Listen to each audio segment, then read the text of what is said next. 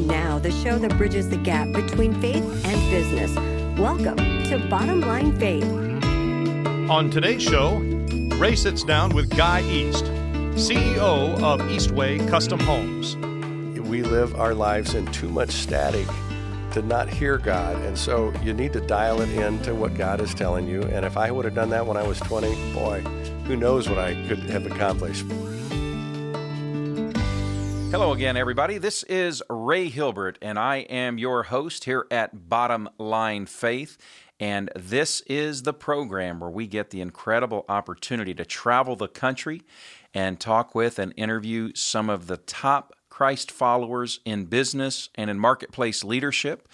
We talk with CEOs and business owners and high-capacity executives and managers, and occasionally we get the opportunity to talk with top-tier athletic coaches, actors and celebrities and so forth. But what we're all about here at Bottom Line Faith, this is the program where the analogy we like to use is we're going to lift the hood and we are going to tinker around in the engine of Christian leadership. We like to learn how these top capacity leaders think, how they plan, how they fail, how they live out their faith in the marketplace, and how God is using them to fulfill the calling He's placed on their lives. And so, folks, if you are a first-time listener, welcome to the program. You can learn more about Bottom Line Faith. You can listen to the dozens of interviews we have posted at our website at bottomlinefaith.org. That's bottomlinefaith.org. You can also scroll down to the bottom of the page there, and you can subscribe and become a regular listener to the program. Whether you use iTunes, Google Play, Stitcher, whatever your podcast platform is, you can sign up there at bottomlinefaith.org. Well, let's get rocking and rolling. I am really jacked. Russell's our producer here. And Russell, I am really jacked about our guest in studio today. And this is become one of my dearest friends in life. And I didn't tell him this, but I just planned this because every time I get a chance to have time with this guy, I'm blessed and I walk away a better man. And so, yeah, we're going to do an interview, but I'm really being selfish with this one today. Folks, we are welcoming into the studio my friend, and now to be your friend, Guy East. Guy is the CEO of Eastway Custom Homes right in my hometown of Indianapolis, Indiana. Guy, welcome to Bottom Line Faith, my brother. Glad to be here, Brother Ray. It's good to be here. Well, you and I have, over the last few years, began to develop, at least I treasure our friendship. And every time you and I speak, every time I get time with you, as I just shared, I feel like I've spent time with someone who helps me grow closer to the Lord. You are an encourager, you are a blesser, and you also, in a very special way, challenge me in my walk. And so that's what I'm expecting that our listeners are going to get today, so no pressure. No pressure. I am what I am, so whatever they hear, they get to hear and be blessed, hopefully. That's fantastic. And Guy, we're going to learn more about your company and particularly how you really view your business as a ministry and serving the Lord. But just give us some background, kind of how you grew up, where you grew up, how you came to faith in Christ. Just give us a snapshot there. Yeah.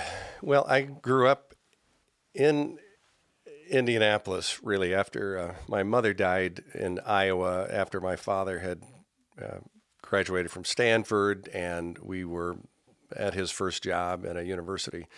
And so at 8 years old, having been born in San Jose and had one stop in Iowa, my mother died unexpectedly in childbirth with my sister, who died as well.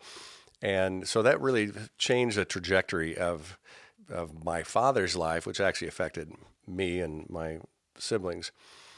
So I think what's really important to know right there is that at my mother's funeral, as an 8-year-old boy, I was at her calling, and it was an open casket. And I remember looking at my mother, and I was so close to her. I was the oldest son out of 4 children, and I just remember asking her that I thought, Mom, who's going to take care of me with you gone? And she wasn't listening. She wasn't responding, obviously, but I was an 8-year-old kid. And so it was as if the hand of God came down on my shoulder. And as I'm asking this, and actually what I later found out that was up there long enough to where the ceremony was delayed because I was having conversation, what ended up being with God, and it was God actually wrapped his arms around me, and he answered my question. He says, I will be with you. I will take care of you. And so I really feel like I've always had a super dose of faithfulness, because after hearing that confidence and being confident of that experience with God was life-changing. Now, I didn't come to know Christ for 15 years later, though. And I went through the rebellious stage, and just about 3 years after I married my childhood sweetheart, we dated for 7 years, and then after college graduation, we married. And I think she realized that, boy, I married this pagan here, even though I sat in the front pew of our Presbyterian church, and my father and stepmother were elders of the church and very involved. But I had not heard Jesus in any of the sermons, and I was on my own path.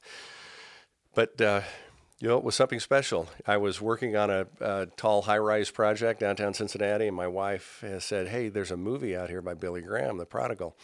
Let's go see it. And so that movie, at my age 23, I saw that movie, then thought, I think they're talking about me in that movie. So I went back the next night, and I realized that God was calling me, and then I confessed my faith right there, overlooking Cincinnati that night. So at age 8, I was 23. 23. Yeah. So newly married, relatively newly married at that point, right? Yeah, 3 months. What happened then? I mean, just kind of give us, now you're into early adulthood, but how did your faith become just like really real to you? More than just a conversion, but give us examples. Walk us through how that began to shape up for you. So my father was from the greatest generation. I must say that. He was a dean of liberal arts. He was actually the debate coach at the Nixon-Kennedy debate when it was held in San Francisco in the early 60s. And so he was very involved with his university. He loved children as well. And he became very involved in giving back to the Boys and Girls Clubs as well. But he wasn't always around. And even though he set up a good model, maybe my willingness was not really always as he wanted it. So after some rebellious running around and doing what we do at teenage years, I realized that my childhood sweetheart, married her, was thankful that we were married. But it wasn't until, really, I would say, the night after 9/11 happened.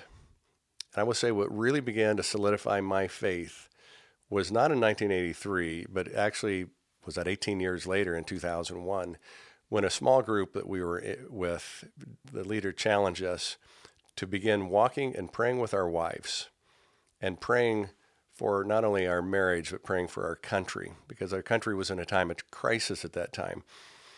And so that began 2 days really after 9/11. My wife and I began a discipline of prayer walking that took us an average of 5 miles a day, even on the days we didn't walk. It was over 1,800 miles a year we seemed to walk. But we would go 70 to 80 minutes, and we would pray for neighbors. We'd pray for the students on the school bus going by and on the bus drivers and administration. And, of course, our family, our children, absolutely. We would pray for our marriage. We'd pray for our family. So it really became a very, very fun discipline. And to the point to where we thought, well, if we don't get up, and some mornings it was very tough because it was cold out. We had a rule of like, well, if it gets 5 degrees, we can take a pass. But then we thought, well, who's going to pray for these people if we don't go out and do it? And so that was really our motivation. And so that discipline continued up into just 2 weeks shy of 15 years. You talk about a launching point. So that discipline was beautiful. I think because of that, we were able to stay married, happily married, and grow in our marriage and become one, as Genesis 2:24 tells us, is that we are to become one, united in flesh. But that really didn't happen until 2 weeks shy of 15 years of walking. And that's when my back gave out. And I was at a coaching event. I was coaching on the sidelines of a football game, and my back gave out. And it was close enough to where an ambulance could talked about, but I was too prideful. I did not want to be carried off the sideline as a coach. Right. And so that was when I was introduced to Psalm 32, and that was when the psalm of repentance and forgiveness. And in Psalm 32, David writes, he says, "When I was silent, my bones wasted away. But when I forgave and asked forgiveness for my sins and repented, I was washed as whiter than snow." And so I began to think about that because my bones were wasting away. It was my back had literally given out, and a slip disc, and it was causing all kinds of trauma and problem. And so in that process of getting diagnosed with what that was, he also realized that I had a heart calcification. And so it was not just one big problem, but two. And so that Psalm 32 came into play, and I realized that maybe there was hidden sin in my life that I had not yet dealt with. And I didn't know what that was because it wasn't obvious. It wasn't like I was an addict of anything. Especially after the discipline of walking so much and praying so prayerfully, and having already started out with a head start on faithfulness to begin with, what was that? And so I realized that maybe in some areas of my life, in this case it was purity, I had not mastered sin, as God challenges in Genesis 4:7. Sin lurks at our door. It crouches, waiting to get in, and we must master it. And I had not mastered that. And so that was life-changing.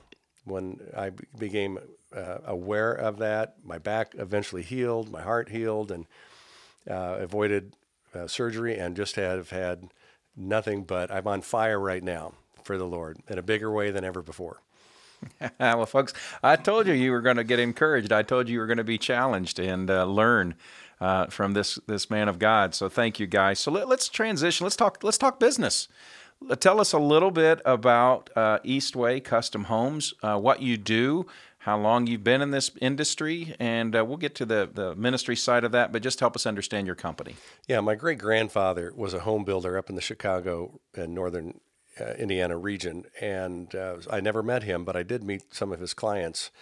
And my father was a dean, and my mother's father was a engineer. And so here I had a builder, an engineer, and a teacher really in my family legacy. And so I loved building from the get-go. I just loved being able to look at buildings going up. I love the smell of lumber, and I thought that is something I could do.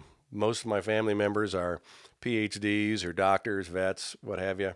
And I was the black sheep of the family, and I thought, well, I'm the one that's going to want to use my hands. And so I really grew up early part as a carpenter, and loved building.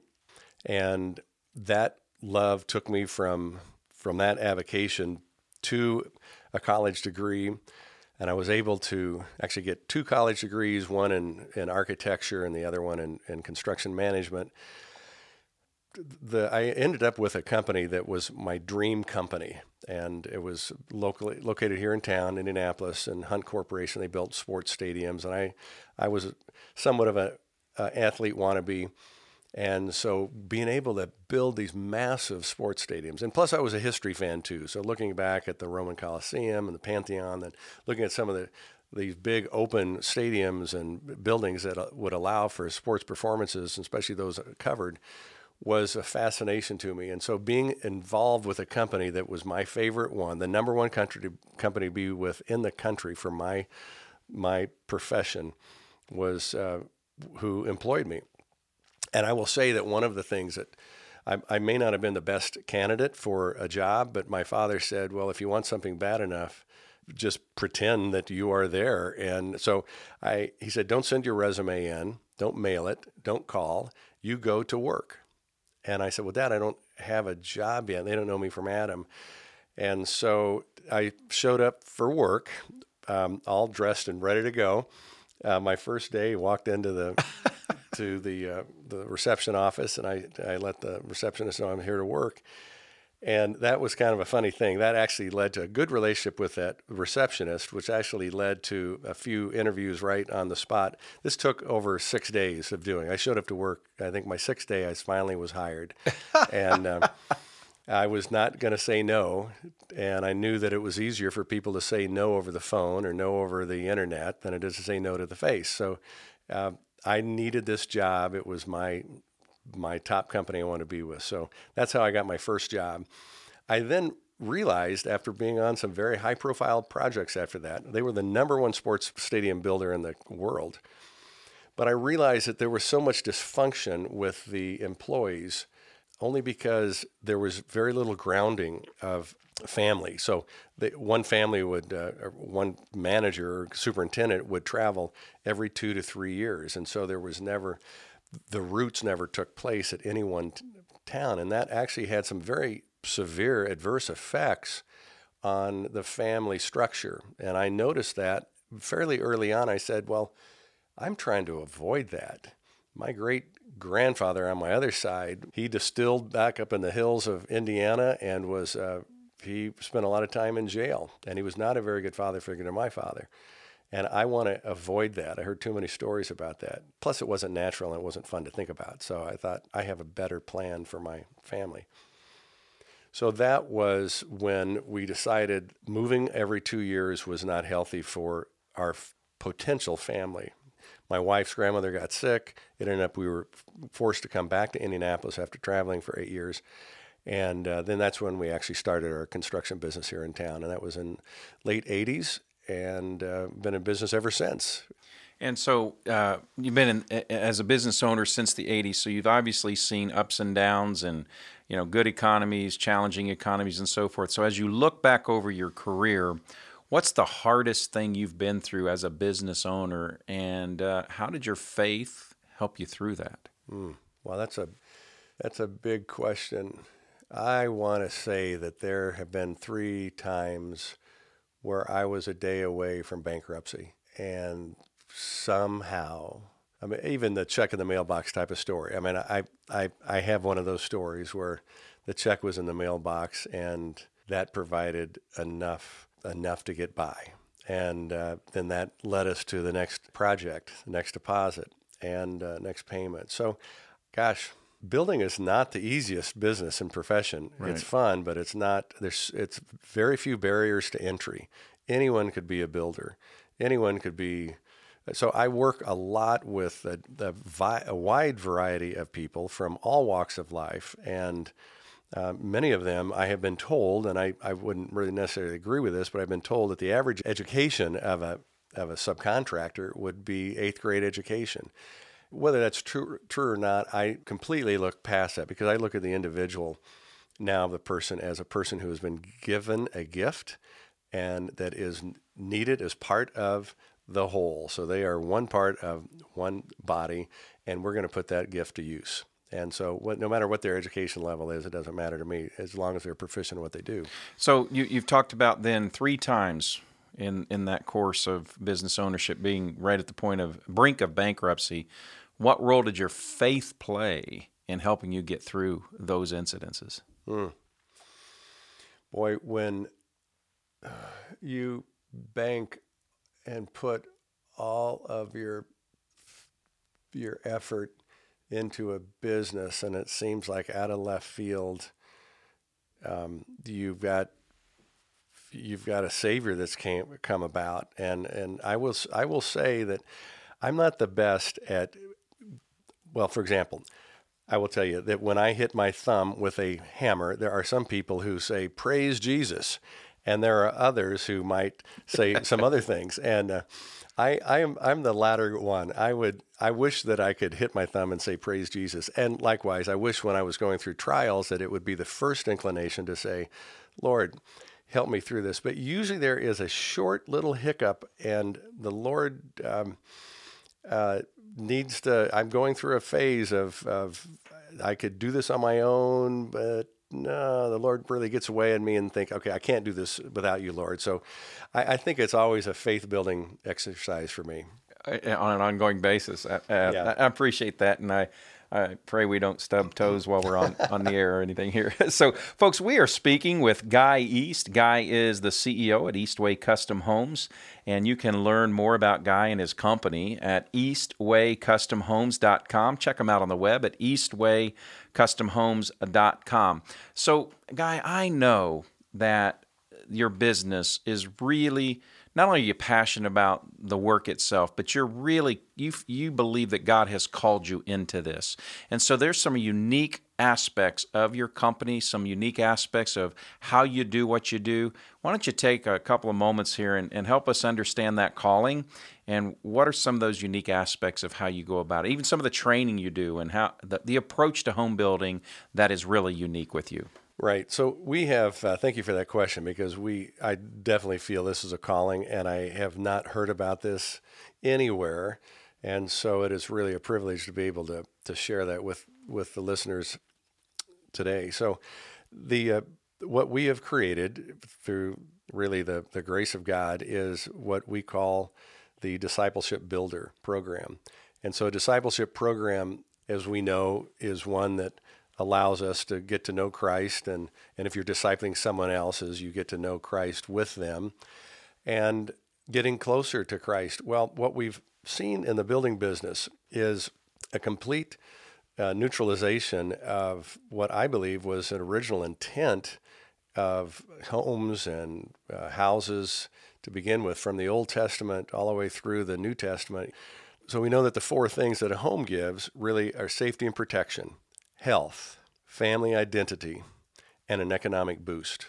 So those four things are what we know now. And if you have any trouble understanding what that might be, think of someone who is homeless. Think about their health. Well, are they in a healthy environment under that bridge overpass? Probably not. Think about their protection and safety. If I was a homeless woman, wow, that would be tough on the streets. We think about family identity. There is no place as a homeless person to take your kids or your wife home to. And then you look at the economic boost. A homeless person might be very most focused on that next meal than they are about having a roof over their head at that time. So, but there is a fifth element that has been forgotten, and that's the spiritual element. And throughout the course of the Bible, we are told that home is to be used for teaching about God. It is an analogy that is used. God uses this as home as heaven, or as Jesus, come home to Jesus. Even Jesus himself talks about his Father having a house that's waiting and Jesus preparing a place for us. We look at Paul in the book of Acts. The last sentence or two of Acts is Paul, who's rented a house, and he's allowing anyone to come into his home to hear the Word of God. And so the Word of God just is not used, has been watered down too much. Home building has become really more about building towers of Babel than it has been a place to meet those 5 basic needs as God intended. And so what we're doing with the Discipleship Builder program is actually bringing an awareness back to that. So we have a training program that lasts about 3 months. It involves actually building your real home. We train builders and we train customers through this discipleship building program. So whether you're at the builder and a professional, or whether you're having a home built for you, either one, you'll be able to take a step back in time and be able to bring back the reverence of what building was intended to be, really. That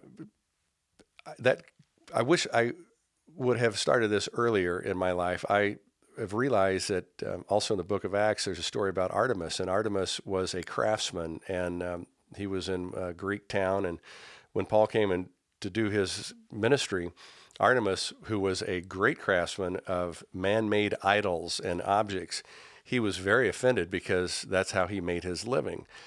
And Paul came and ruffled the feathers a little bit. I believe that there are a lot of builders out there like myself that have spent their lives as Artemis has done, building man-made idols or man-made objects like nice custom homes without any reverence to Christ at all. So we're about to change that. So you've actually, obviously we don't have time on the program to get into it, but you're talking about you've developed training for that, certification for that these builders and customers can be formally trained and understand that process and how that can be the outcome. Is that correct? Yeah, that's right. There's daily devotionals all the way through a 210-day build process. Everything is usually based on the number 7.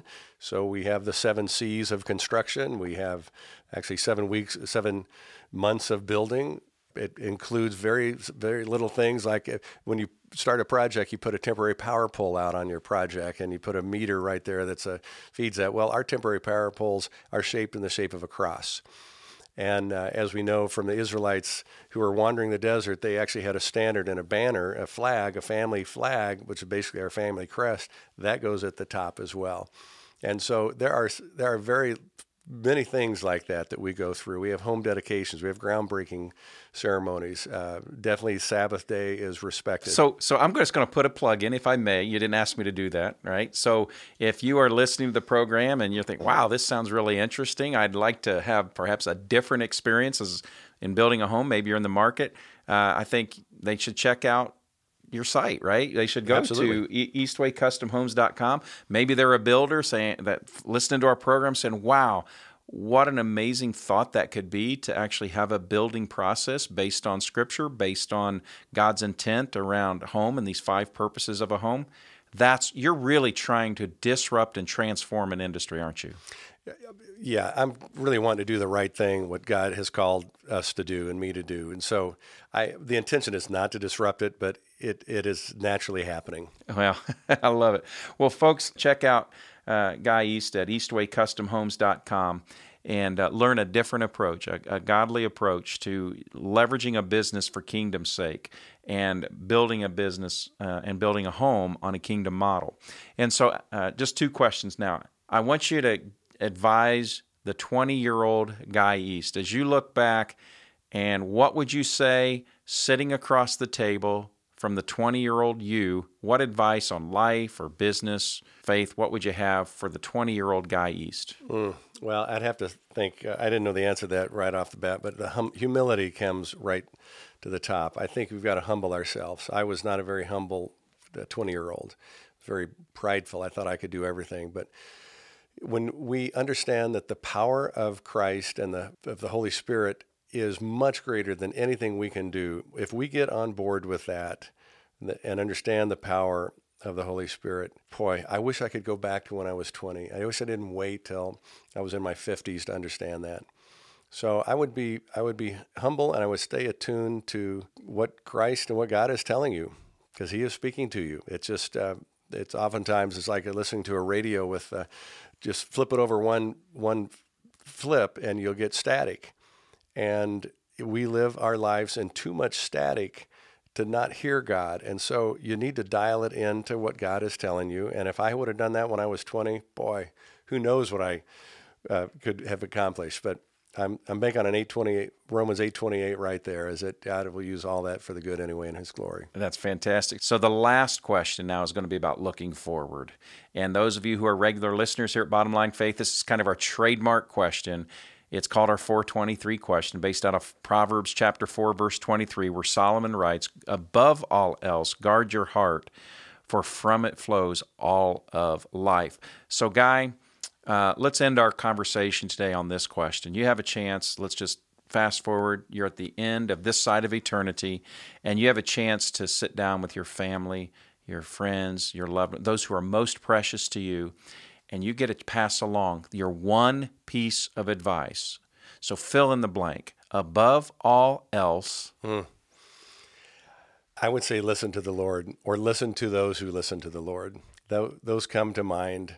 But since this is a business program, I would also add in there, you've got a lot of business listeners, I would say probably even something more impactful, but on par with listening, is a practice. And that is something I practice, and that is no Bible, no business. So don't go into the office ever without being in the Bible first. Well, I love that. So also then if you know your Bible, you're going to know your business. Yes. Right? Yeah. So with no Bible, there'll be no business, but know your Bible and then you'll know your business. That's right. Yes, that's good. Awesome. Yeah. Well, folks, I hope you can have a better understanding now of why I opened the program the way I did, because this man, Guy East, is just a godly man who's walking with the Lord. and is encouraging and training and equipping many others to walk with the Lord. He's a disciple maker, and he's an encourager, and now you're learning how he's also disrupting and transforming an entire industry. At least that's the vision God's put on his heart, but also the model. Guy, thank you for joining us here at Bottom Line Faith. I hope that you've been encouraged and blessed. I know I have, and I'm sure our listeners have, but just thanks for being here today. Well, thank you for having me, Ray. Well, folks, that wraps up another edition of Bottom Line Faith, and this has just been so encouraging for me. And again, check out our website at bottomlinefaith.org. Become a subscriber, pass it along to your friends, let them know this is the place where we learn from top Christian business leaders on how they're living out the faith in the marketplace. Until next time, I am your host, Ray Hilbert, asking you to consider how God would use you in the marketplace for His glory. God bless, and we'll see you soon. Bottom Line Faith is brought to you by Truth at Work. If you'd like to hear about new episodes or listen to past episodes, visit us online at bottomlinefaith.org. You can also subscribe to the show through Google Play and iTunes.